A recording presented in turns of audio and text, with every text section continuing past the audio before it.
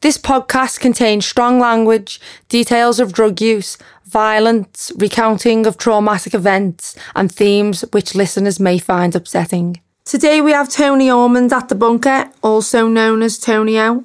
Tony's originally from Birkenhead and found himself homeless on the streets of North Wales. He was a victim of county lines, and following getting into recovery, he's since become an award-winning drug support worker.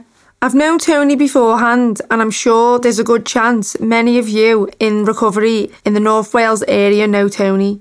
However, today I got to chat with Tony one-on-one, and we had a great conversation. I hope you all enjoy listening to mine and Tony's conversation as much as I enjoyed having it. So, hi, I'm here with Tony O. Hi. It's lovely to see you. So, Tony, you have a connection with Marcus and Eternal. How did you know Marcus? How did you and Marcus know each other? So I first met Marcus in 2005. I'd left a 12-step rehab, but went on to work in that 12-step rehab. And Marcus come in as a resident, and that's how we got to know each other. Ironically, I relapsed, or collapsed, should I say, and so did Marcus. Not long, after that first experience when we met, and we were both out there doing what we do, which is normally wrecking our lives and wrecking everyone else's life around us, wrecking the community. However, in 2011, I finally, cleaned up, sobered up, and a few years later, I had a message from Marcus. So although I was living, working, recovering in Wrexham, I had a message that Marcus was in major trouble with heroin in the Colwyn Bay area. So I responded to his plea for help, and I went to see him, and he was street homeless at the time, and he pleaded with me to help him get his life together. And I told him at the time, I said, I'm not a magician. I don't conduct black magic, but if he was willing to meet me halfway, then maybe I could do something. He stipulated that he didn't want to go on methadone, and that was going to be difficult because health services who have prescribing contracts like to stabilise people in the first instance. Then it was methadone. Yeah. And Marcus said he didn't want a secondary addiction, which is for a lot of opiate users a lot harder to come off. So from there, we had a plan. I said to Marcus, okay, so you're homeless, you're taking up to 30 bags of heroin a day, that's £300 a day habit. You don't want to go on methadone, but you tell me you're going to start injecting crack soon if we're not careful. Hence, we'll probably put you in your grave. Yeah. So from there, I said to Marcus, every time we speak, can you go, because the good thing about libraries is you can get on the internet, and if you've got an email address, you can still communicate with the outside world. And so every time me and Marcus spoke, he would go to the library, send me an email, and say further to our conversation today, blah, blah, blah, blah. So I started to build up a written evidence of where this man's life was. Luckily at the time, I sat on a commissioning panel for drug services in North Wales called North Wales Area Planning Board. I was the vice chair, and my chairperson at the time on the delivery group was the Assistant Chief Constable Simon Shaw. So after a meeting one day, I just poured my heart out to him on the plight of this man in Colwyn Bay that was lost and wanted our help. It's not something you'd normally do. It's not the way you're doing things, but he said, okay, let's try and do something. So I showed him all the evidence I had on my emails that Marcus had been sending me from a street homeless heroin addict in Colwyn Bay that he was sending from a library. And this evidence seemed to tap on the Assistant Chief Constable's heartstrings, and we started to make some moves. And because long story short, Marcus was offered a detox unit, a residential, to look to start getting physically okay, come off the stuff he was on. But Marcus also put a caveat next to that and said, he needed something a bit more serious, i.e. a rehab. Yeah. Initially, they gave him 12 weeks funding, but because he was doing so well, and it was in the interest of the public that, especially around cost, that this person was no longer terrorising our communities and costing the crime matrix a lot of money to pick up the pieces from him. So, if you do the sums on it, 800 quid a week rehab aligned against, someone that's causing thousands and thousands of pounds and a lot of misery in the community, it's a no-brainer. Yeah. So he got another 12 weeks funding, They had to, when we asked for the other 12 weeks, they went, you can have it, because they knew it was money well spent. Yeah. From there, Marcus, he had a dream. He had been involved in some photography and filming projects in the past. Yeah. But he had a dream. He didn't want people telling him how it should be done. He felt as though he could. He had more autonomy if he just created the concept, and that concept was to also help a lot of other people to get into it. Almost create a small army to do the job rather than, one or two people behind the camera. So he created a concept. Ironically, the assistant chief constable at the time was retiring, and he helped Marcus create a charity, and that assistant chief constable is now a trustee of Eternal Media. Wow. Along with some other influential filmmakers and what have you. And then it's evolved. It's evolved from there over the last 6 or 7 years. It's really took a life of its own.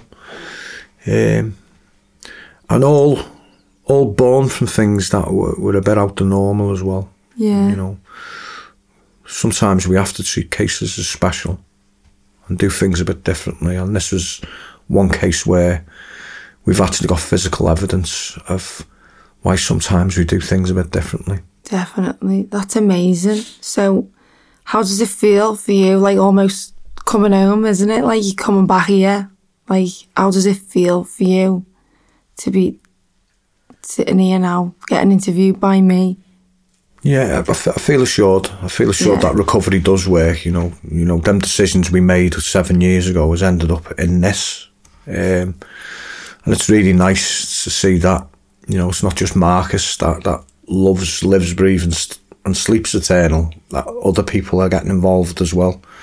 I've just met a lad downstairs who come from DWP, job centre, who's now here, and, it's just great to see. It's occupation is really important. To get up and have a purpose in the day is part of recovery. I hear so many people saying that, I relapsed because I was bored. No, I think there's no excuse for that kind of language these days.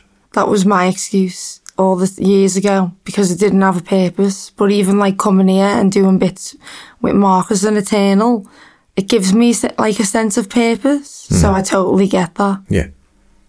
So Tony, like, what is it you do? So I'm a service manager.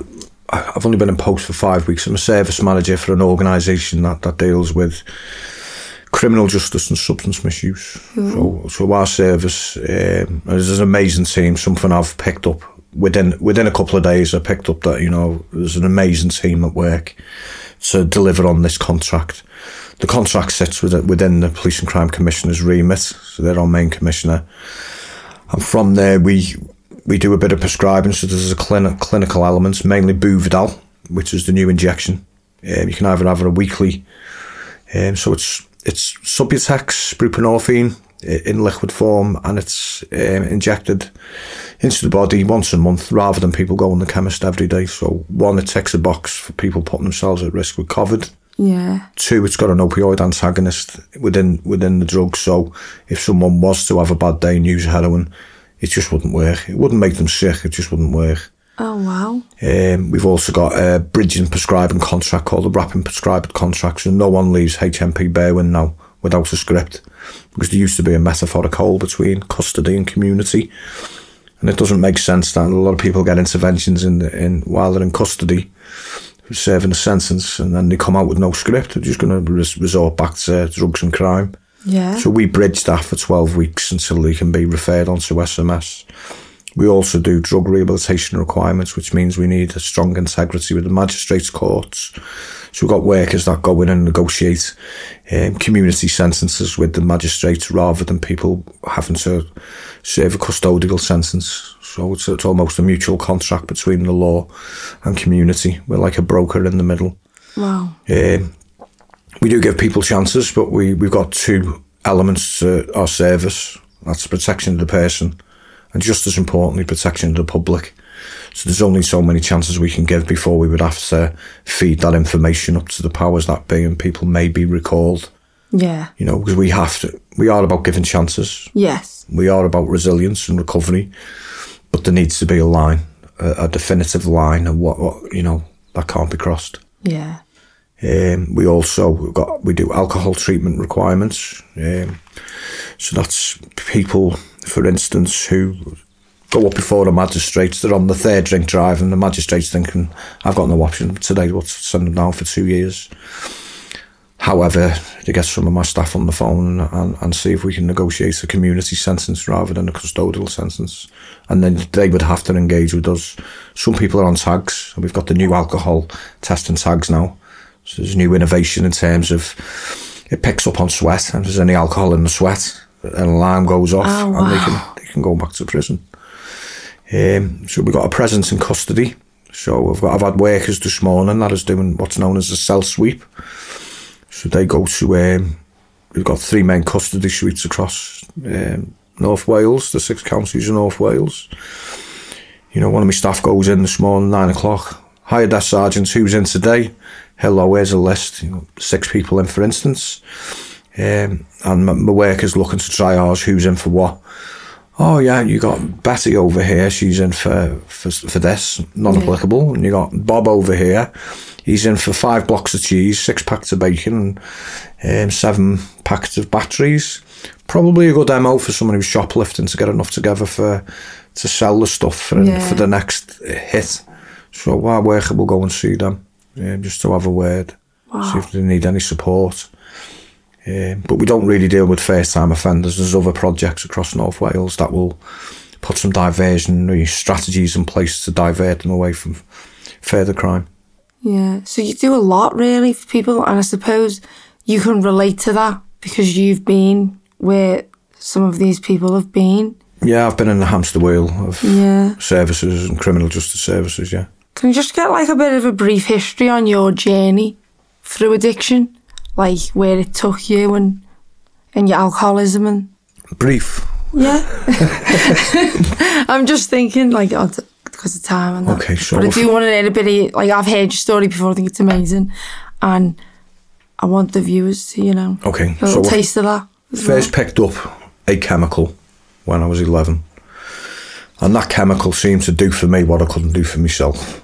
So, before then, I was always feeling less than in my class in school. Yeah. Felt quite inadequate. Wasn't the best looking of lads. Quite envious of me mate Teddy because he was a proper blue-eyed blonde boy and all. He used to get a lot of attention from the girls. But I had a tight noodle ginger perm, big ears, quite pale, and loads of freckles. I had it all going on. Really bad self-pity as a kid, like. So I accepted that I wasn't the best looking in the class. So what I used to do is, I thought, well, if I can't get them attract girls from the way I look, maybe I can attract girls by the way I behave. So I'd got into in very exaggerated behaviours in class when I was very young to attract. And it seemed to work. With that came some poor decision making, and at the age of 11 I took my first chemical. That chemical seemed at the time to become my best friend. It wasn't just a crutch, it was more than that. It was something that seemed to fill a massive gaping hole within inside me. Some may call it a hole in the soul, but it seemed initially to plug it. More importantly, because I was never happy when I was a child, the where I was in my life, I was always wanting to be older, I was always wanting to be better, and I'd do anything to get there.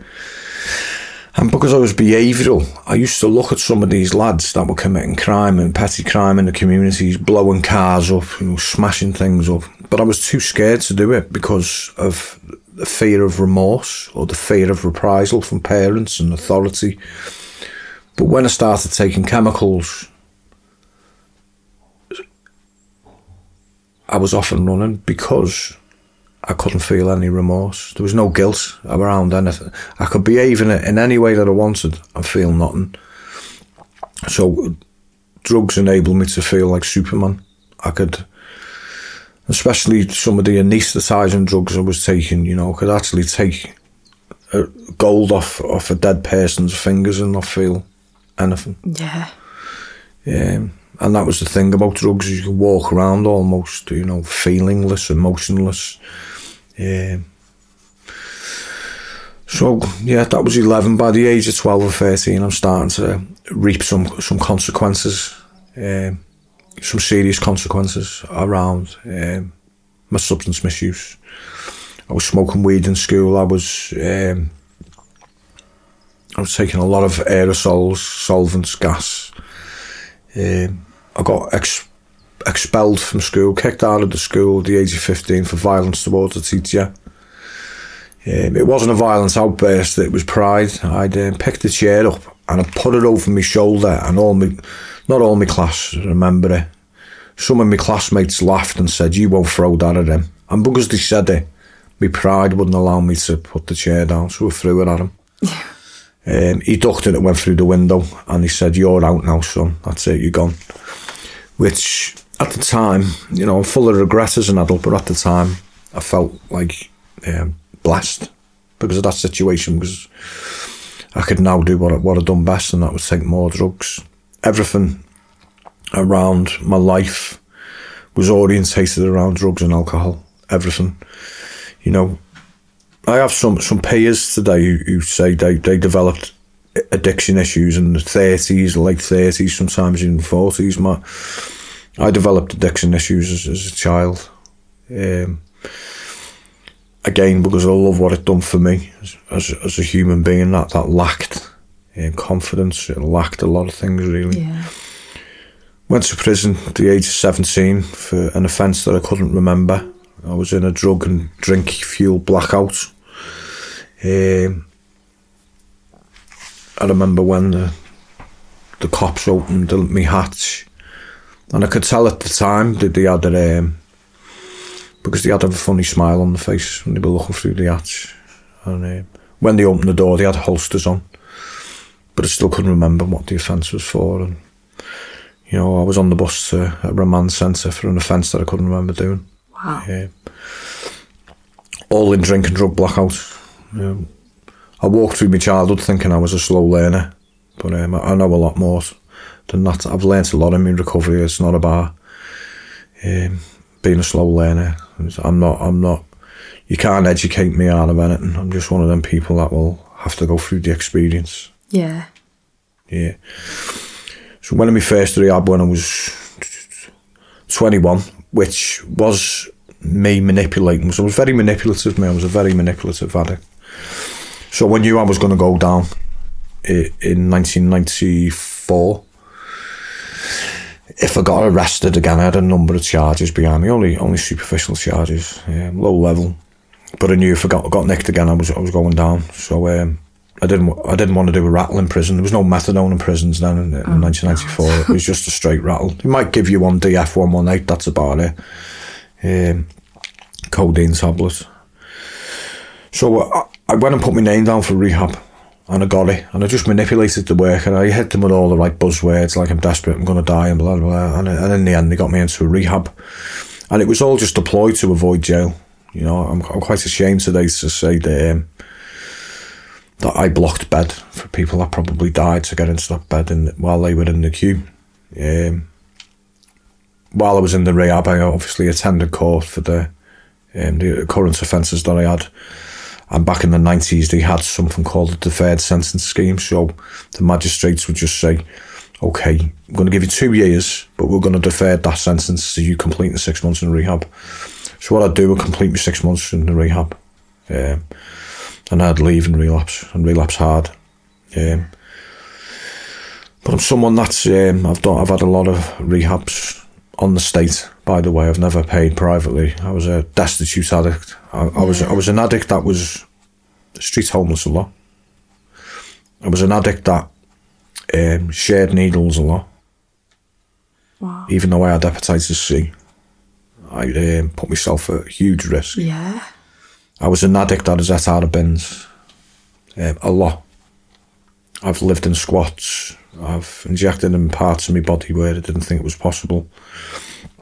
I was quite a dirty addict. I never bathed. I had the growth on my face, the matted hair, the smell to go with it.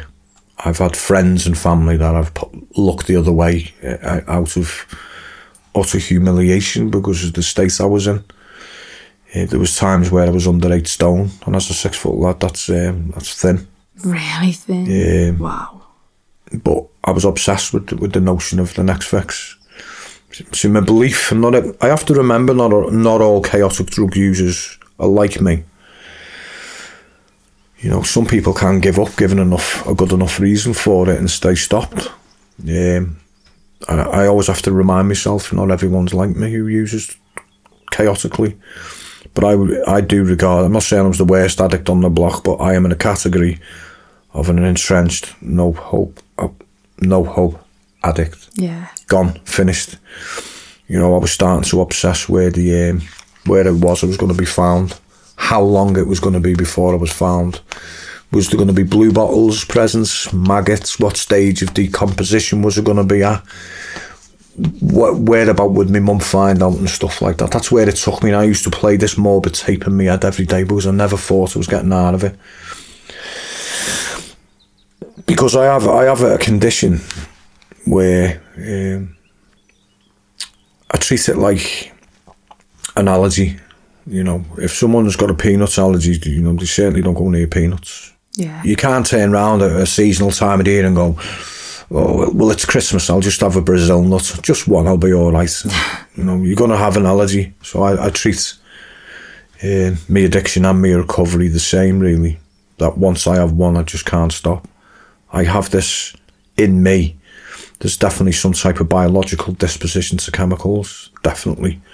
I'm not wired the same as other people around me. Whether I was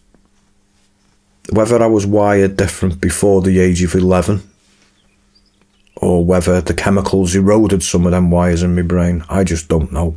But I do accept that I am very different compared to some of my peers. And that's okay, it's just an acceptance. I have a great life because of it, actually. I haven't had a hangover now in 10.5 years, so, you know. Amazing. But I have this thirst that's never quenched. It's a physical reaction to chemicals coupled with a head that just won't stop obsessing over the next one. It's never satisfied. The only time an addict like me is satisfied when they're using is when they're knocked out. And that's it. There is no relief in using.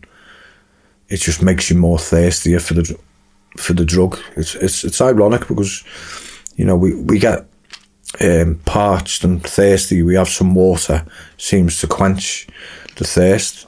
But with drugs, it's never satisfied. The thirst for drugs can never, ever be satisfied with addicts like me, like of my type. Yeah. And I say of my type because not everyone's the same. I don't speak for every heavy drug user in the world. I speak for my type of addict who just can't stop. Yeah. Strategies will fail people like me. You cannot apply an intervention to someone like me. You just can't do it. It won't work. No. In fact, it'll make me worse because it'll just fill me full of shame when it's working for everyone else around me, and I'm like scratching my head thinking, I am different. And there's another intervention you've tried and it's been... Yeah. So, Tony, how many times have you been, like, through a programme? Or rather, when did you find fellowship? So you've been to treatment centres before, like you talked about. But when did you find, like, the 12 steps or, like, you know, fellowship within... Was that in the rehab or was that through, like, people? I think... Around about 1992, 1993, I got caught selling diazepam in a night shelter on the Wirral. And they got angry with me and get out you. I was that off my head, I didn't even know you were there. Okay, I can remember bits of it it was the middle of winter, it was about -6 outside, and I'm, all that rejection stuff, I'm planning on going and have a big one because of this. And as I'm trying to pull the door open, one of the staff members just said, hold your horses. He said, we'll give you the conditional discharge. So I went, what's the condition? He said, well, one of our other staff members is in fellowship at an AA meeting. If you go to one meeting with him tonight, we'll let you stay. That's the condition. So I said, just one? And he went, yeah. So I remember going to this meeting with him, almost under duress, but it was a bit of a verbal contract to keep a roof above me. I had a bit of warmth. And I went to this meeting. You could smoke then. It seemed as a young man, I think I was about 21, 22 at the time. But I walked in this room. They've all got grey hair. There's my first excuse. A woman shared about bloody losing her kids. Well, I haven't got any. There's my second excuse. But at the end of that meeting, because I was reflected on, they were talking about some horrific stuff, going to jail and drinking drugs in front of the children, blah de blah. The list went on. But as an arrogant child, I'm in a night shelter, for God's sake. I just thought, I ain't like these. And if it was, I'll come back when I'm their age. I've got a load of using in me. The deal I made with myself is I had a lot more misery to come. Yeah. Then I went into a 12-step. That same homeless shelter sent me to a rehab in 2004, which ironically was a 12-step rehab in North Wales. Part of that rehab is we used to get to meetings and stuff, so I had more exposure to 12 steps, or to fellowship, should I say. But I never really done the programme because it would have been a waste of time anyway, because I hadn't had enough. Yeah.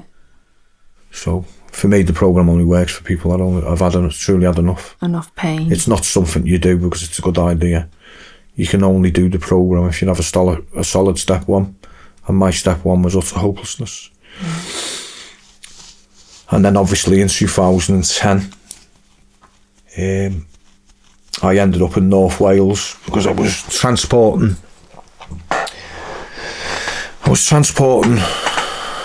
quite a lot of drugs up my bum on the train into Colwyn Bay.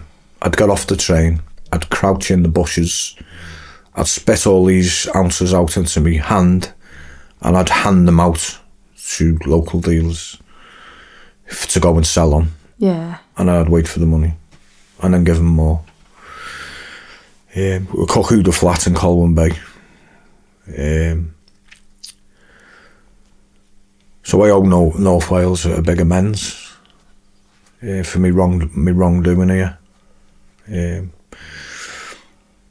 But one aggressive weekend of using, because remember I have a condition that's never satisfied. Yeah. I done a lot of drugs and that weren't mine. By the Monday morning, I smashed what's known as the graph phone up, which is my direct line to Liverpool. Went and had the stash off and went missing.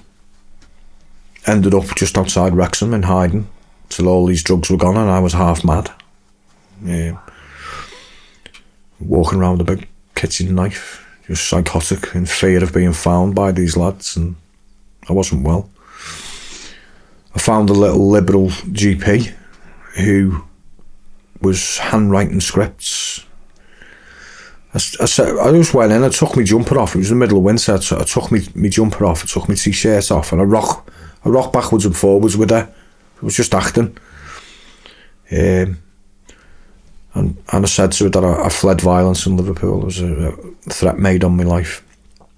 And she got a handwritten script out. It was like going back to the 80s. So she said, well, what medication did you leave in the house? So I said, well, I was on 40 milligrams of diazepam a day. And she hand wrote me a monthly script. Oh, I was on 300 to 400 milligrams of Largactil a day as well, and she kept on writing. And I was on 20 mils of Zopiclone, and I was on this mils of Metazapine, and I was on this mils of sertraline. And she wrote me a monthly script and said, I'll see you next month. Wow. So what happened is I got worse and worse. I was losing days, weeks of my life. I was having like drug-orientated blackouts. I could remember going in the chemist. Yeah. I could remember coming out the chemist. But I'd wake up 5 days later in somewhere strange with strange clothes on, marks all over me, blood on me, praying to God it was mine. Oh my God. But I had 5-day amnesia blackouts. It was starting to become scary. Yeah. And I was banging a lot of heroin and crack into me groin at the same time as well. So I was close to death. But something happened at the end of 2010. I had my third heroin overdose. And something happened to me. Something shifted in me. Not in my head. Something deeper. On a deeper level. Something changed, and I cried out that I wanted to live. I didn't want to die. There was no drastic blinding light after that. You know, the angels didn't sing hallelujah or nothing like that.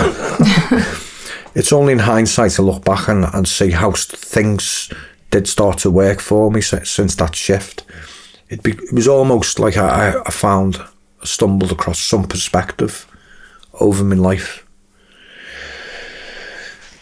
And I went to speak to people in services. They were reluctant because I'd done that many treatment centres and detoxes and community interventions. They were reluctant because it's cost a lot of money, these places. And but he signed the paper in the end. And I went into a 5-week detox. And then when I come out, I'd done 90 AA meetings in 90 days. More importantly, I got on the 12-step programme. Which is never complete, by the way. It's something I'll be doing for the rest of my life. Yeah. I got a damn good sponsor who told me the truth about myself. He looked me in the eye and he says, he just, he helped me to see the truth. I'd started to do service in AA, like making cups of tea, being there for new people. And that's, it's something that I've continued to do. I broke a record for working, so I got a job after 6 weeks of getting clean, in substance misuse. Yeah. Everyone was telling me it was too soon at the time, but the people that were telling me had nice houses and cars. I was on sickness benefit for 20 years, so I did tell them it's all right for you. Yeah. And I ain't sick anymore. I might have been sick while I'm whacking all that heroin into my system, but I'm not sick anymore. I'm off it. You know, on paper, the powers that be had me down as sick still, but I wasn't sick. So I got busy. I put my alarm on for 5 o'clock most mornings, even if there was nothing to get up for. And I got out there into the world, and the sharks of the employment world started circling, and I got offered an opportunity. I went for it, and I was working after 6 weeks of being out of detox. Wow. And that's been massive in my own recovery, you know, past that occupation stuff. Yeah. With that, you know, I've caused a lot of managers a lot of headache and heartache because I've never really toed the line. But that's been part of the magic, really. Some of the best stuff I've done has been off the wall and unconventional. Yeah. I've met a lot of people in McDonald's after work. You know, it's a public place. It's got cameras in there. It's safe. Yeah. The amount of people I've helped in McDonald's is just unreal. Just one human being talking to another human being about the pitfalls of life and how to move forward, how to avoid this, what to do for that. And it got to a stage where I got sick and tired of witnessing the housing deficit for people who were trying. We went through a period in Wrexham where a lot of people were finding recovery and they were really trying, but the council were putting them in hostels where everyone was using drugs and they were just relapsing, so we got sick of it. So I got a 3-bedroomed house and I moved one lad in He's now 8 years clean and sober. Wow. I took him from the prison, technically, and put him in a room. And I said to him, there is a key for your bedroom door. The day you have to ask me for it means I've failed here to produce an environment of trust, compassion, understanding. You can have your key at any time, but if you ask me for it, I feel like I've failed in what I'm trying to produce here. Then I got another lad for another room. And I say lads because I didn't want to mix it with females, different type of headache. It was just men. Like a sober house, yeah? A sober house, yeah. But Brilliant. It wasn't big enough, so we got next door. Oh, wow. So at one stage I had 5 lads living with me that I was supporting, and then still getting up at 8:30 for my day job and going into work, coming home and supporting them. But we were all working. It was great. We used to have our morning coffee in the back garden talking about recovery, and then the vans would start going out and I'd go out about 8 o'clock and we'd do our thing. We'd all meet in the evening, have some tea together. But you're not meant to do stuff like that, remember? No, that sounds brilliant though. Like, there's no connection like a connection with it, like another addict, like suffering alcoholic addict like yourself. No. Like being with other like-minded people. I was literally just wasting my life away, and then I didn't know anything about like 12 steps, or like I knew that people, like there's addicts and alcoholics like myself, but I never really knew like how deep the bonds and the connection. I didn't know about the big book or anything. All these things that I'm reading, and I'm like, that's me. And like I really feel like I belong to something being here. Yeah. Even just sitting here now, like I feel like at ease with it all. I think it's all down to empathy. Yeah. I can't empathise with diabetics because I've never had diabetes. Yeah. But I've been severely malnourished to the point where I've been sugar crashing. So I can still sit there with a diabetic and try and empathise with what it's like to be a diabetic. But the bottom line is I've never been a diabetic, but I've got strategies that I could try and empathise with diabetes. So it all goes down to it all comes down to empathy. Definitely. Another thing, like I'm new to this and new to fellowship, but I've heard that a relapse with a head full of AA and a belly full of beer is soul destroying on a different level. Have you ever felt like that? Many times, yeah. Yeah, it's true. I subscribe to that. Certain exposure to recovery can be really, really healthy, but also harmful if you go back to it, because there's no drug in the world that will get you away from the fact that you nearly had it in the head. Yeah. There was a solution. And it's almost people kill themselves because of it, because they can't handle the fact that you had your hands on the gold and let it go. And they've got all this knowledge up there now. All this knowledge, yeah. There's no drug in the world that can take away that torment.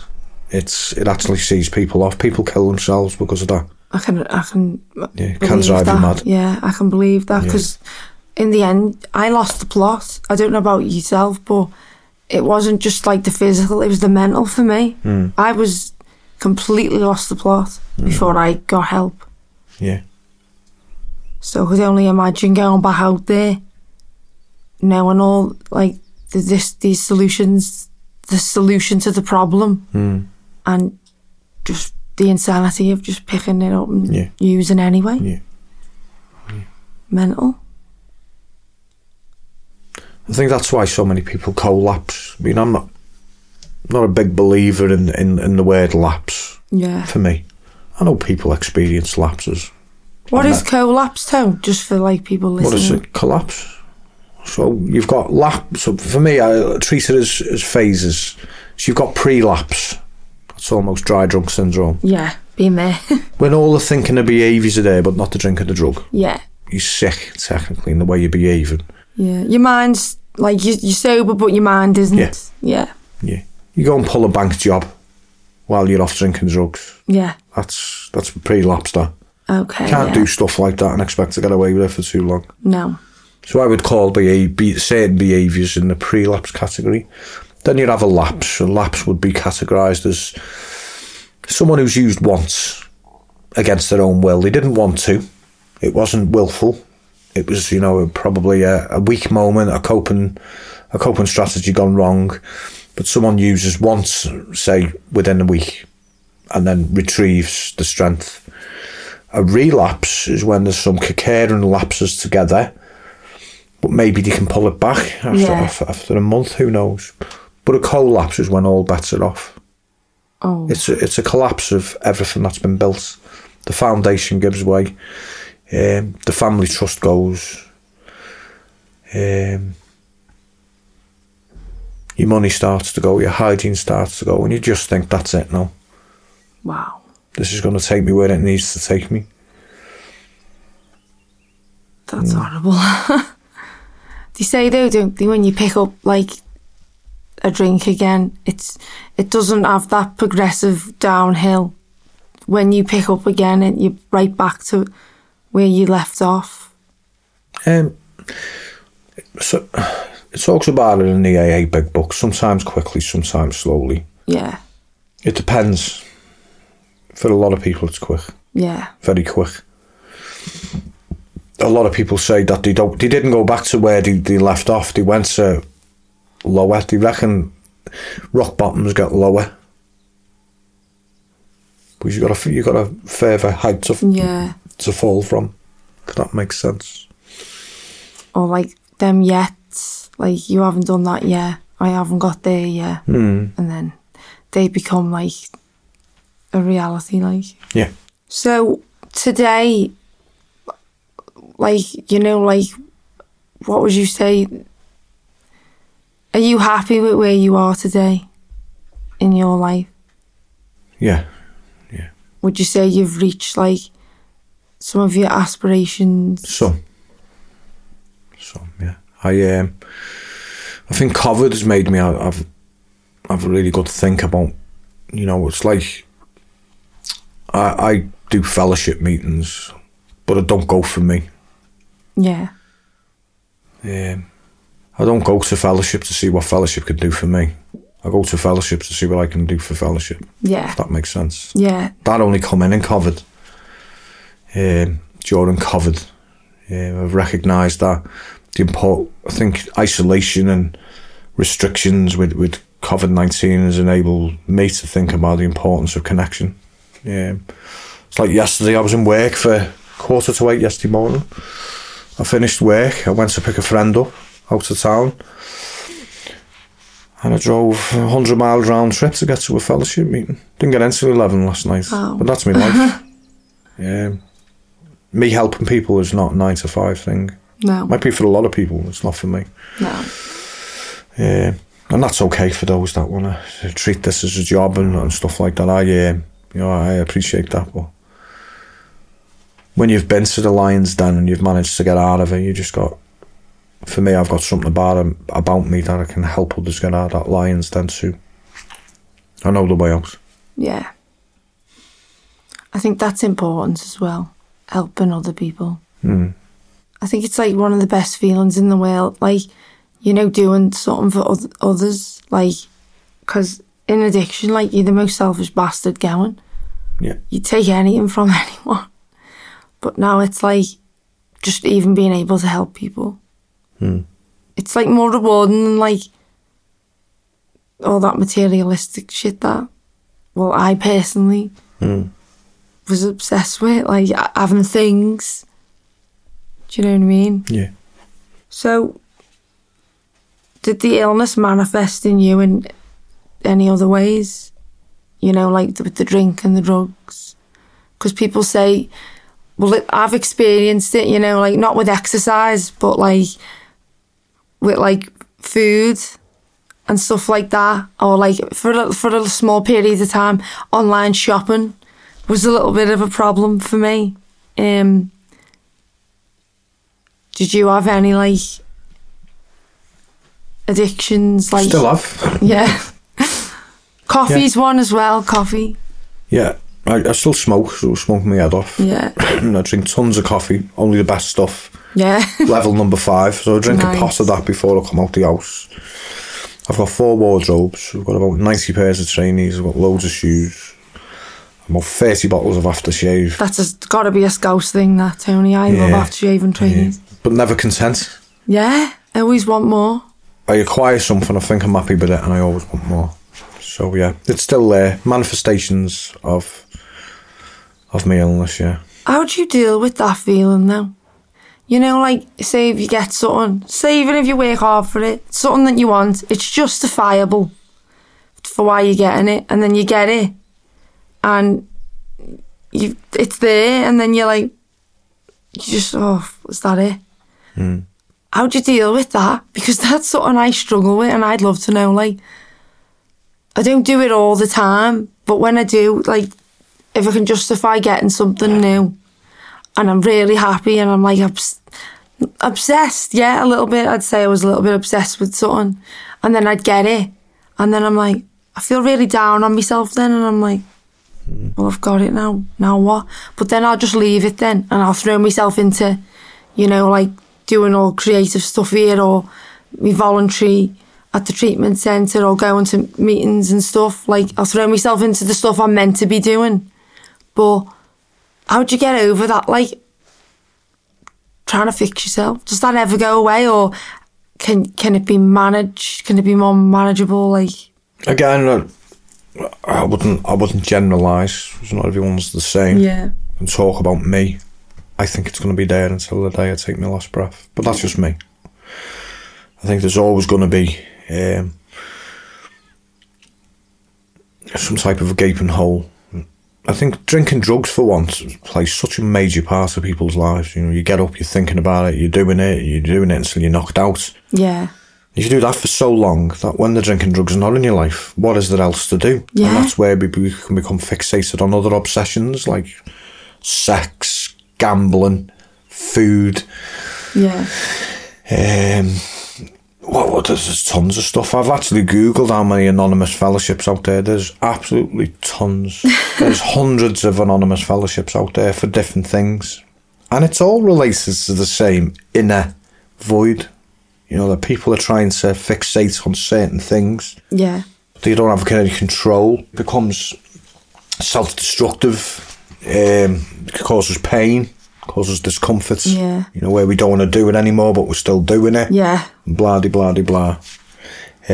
For me, that's where the program's useful, because the 12-step program can actually treat some of that in some way. It can actually calm it down. I think, I know for me, I'm a creature of extreme. Yeah. I either kick the arse out of it or I'm not interested. There's no middle ground. Yeah. no middle ground whatsoever. Do it fucking to the extreme, or don't do it at all. That's my life. Got to be the best at everything. That's another little obsession. So, yeah, the program allows me to acquire some balance. And again, how I deal with some of my obsessions is to help people. Yeah. Help others. You know, just takes you outside of yourself. That's a good one, yeah. Actually helping others. Yeah, my 12-step allows me to deal with my own obsessions. Good. Can inspire me to do a bit more. So, what have you done for your recovery today? Today? Yeah. I've fired a few flares off this morning. Some people in recovery. Yeah, been in touch with a friend in Sheffield who's in early recovery. Making plans for my meeting tonight. Nice. So tell who or what is your inspiration? Who? My sponsor. Yeah. Yeah. He's not by the fact how long he's been clean and sober. He's 50 years clean and sober, my sponsor. Wow. But he's not my inspiration for that. It's my inspiration because of the way he lives. Bit of a colourful life. When he was drinking, bit of a boy. He's one of the most peaceful, harmonious, gentle people you could ever meet. So I follow him, really. I follow what he does. I don't define his wisdom by what he says, but by what he does. you know, he's an old man, he's a senior citizen, but he does loads of service in AA. He's still humble enough to make newcomers a cup of tea. He washes the dishes, he wipes the tables, and he's my example for how I want to live. So that's brilliant. Do you think you've took bits from him then for your recovery? Like, does your help program help you in your life in general because of things that you've took from him, would you say? Yeah, I've just watched carefully and I've cut and pasted a lot of what he does into my own life, and it seems to work. That's the way to do it. Yeah. It's brilliant. Yeah. And how has working your program has a positive effect on your loved ones? Like, I've heard you share and you mentioned your son and your mum. Mm-hmm. You're really close to. Like, yeah. How was you getting sober? How's that has a positive effect? Well, it still does. I mean, my mum was having panic attacks. She was on medication. She was on the verge of divorce and everything. I'm the oldest of four, and her oldest lad was out there on the battlefield of addiction for 21 years, and she literally stood at the curtain for all those years waiting for me to come back with a handkerchief. So now I'm back. There's no antidepressants. Obviously, Dad's died. I've stepped up my support for my mum since. If there's something that needs doing, I'll do it. But there's a softer pillow for my family now. I'm in recovery. They can actually worry about other life things without worrying about me. Yeah. So, they don't have to hide things from me anymore. They used to hide a lot from me, but in fear of how I was going to react to it. Bad news or... Yeah. So, there's none of that today. That's brilliant. Well, Tony, thank you for letting us interview you today. It's brilliant. Thank you very much. Thank you. Cheers. If you've been affected by any of the topics in this episode, please reach out to a trusted contact or seek a professional for support. So that was the conversation with Tony right there. Tony's extremely passionate about his recovery and helping others. In fact, I didn't realise just how much Tony actually does for the fellowship. He played such a key role in helping Marcus get funding. And it makes me think, would Eternal be here? Like, would we be doing this podcast right now if it wasn't for Tony? I'd like to thank Tony for coming in and sitting down to chat with me. I hope you guys enjoyed mine and Tony's chat. Next time we have a really special episode lined up for you, where we have Dr. Wolf Livingston visit us at the bunker. It's definitely not something to be missed. It's unlike anything any of us at Eternal have ever heard before. You won't want to miss this one. Thanks for listening.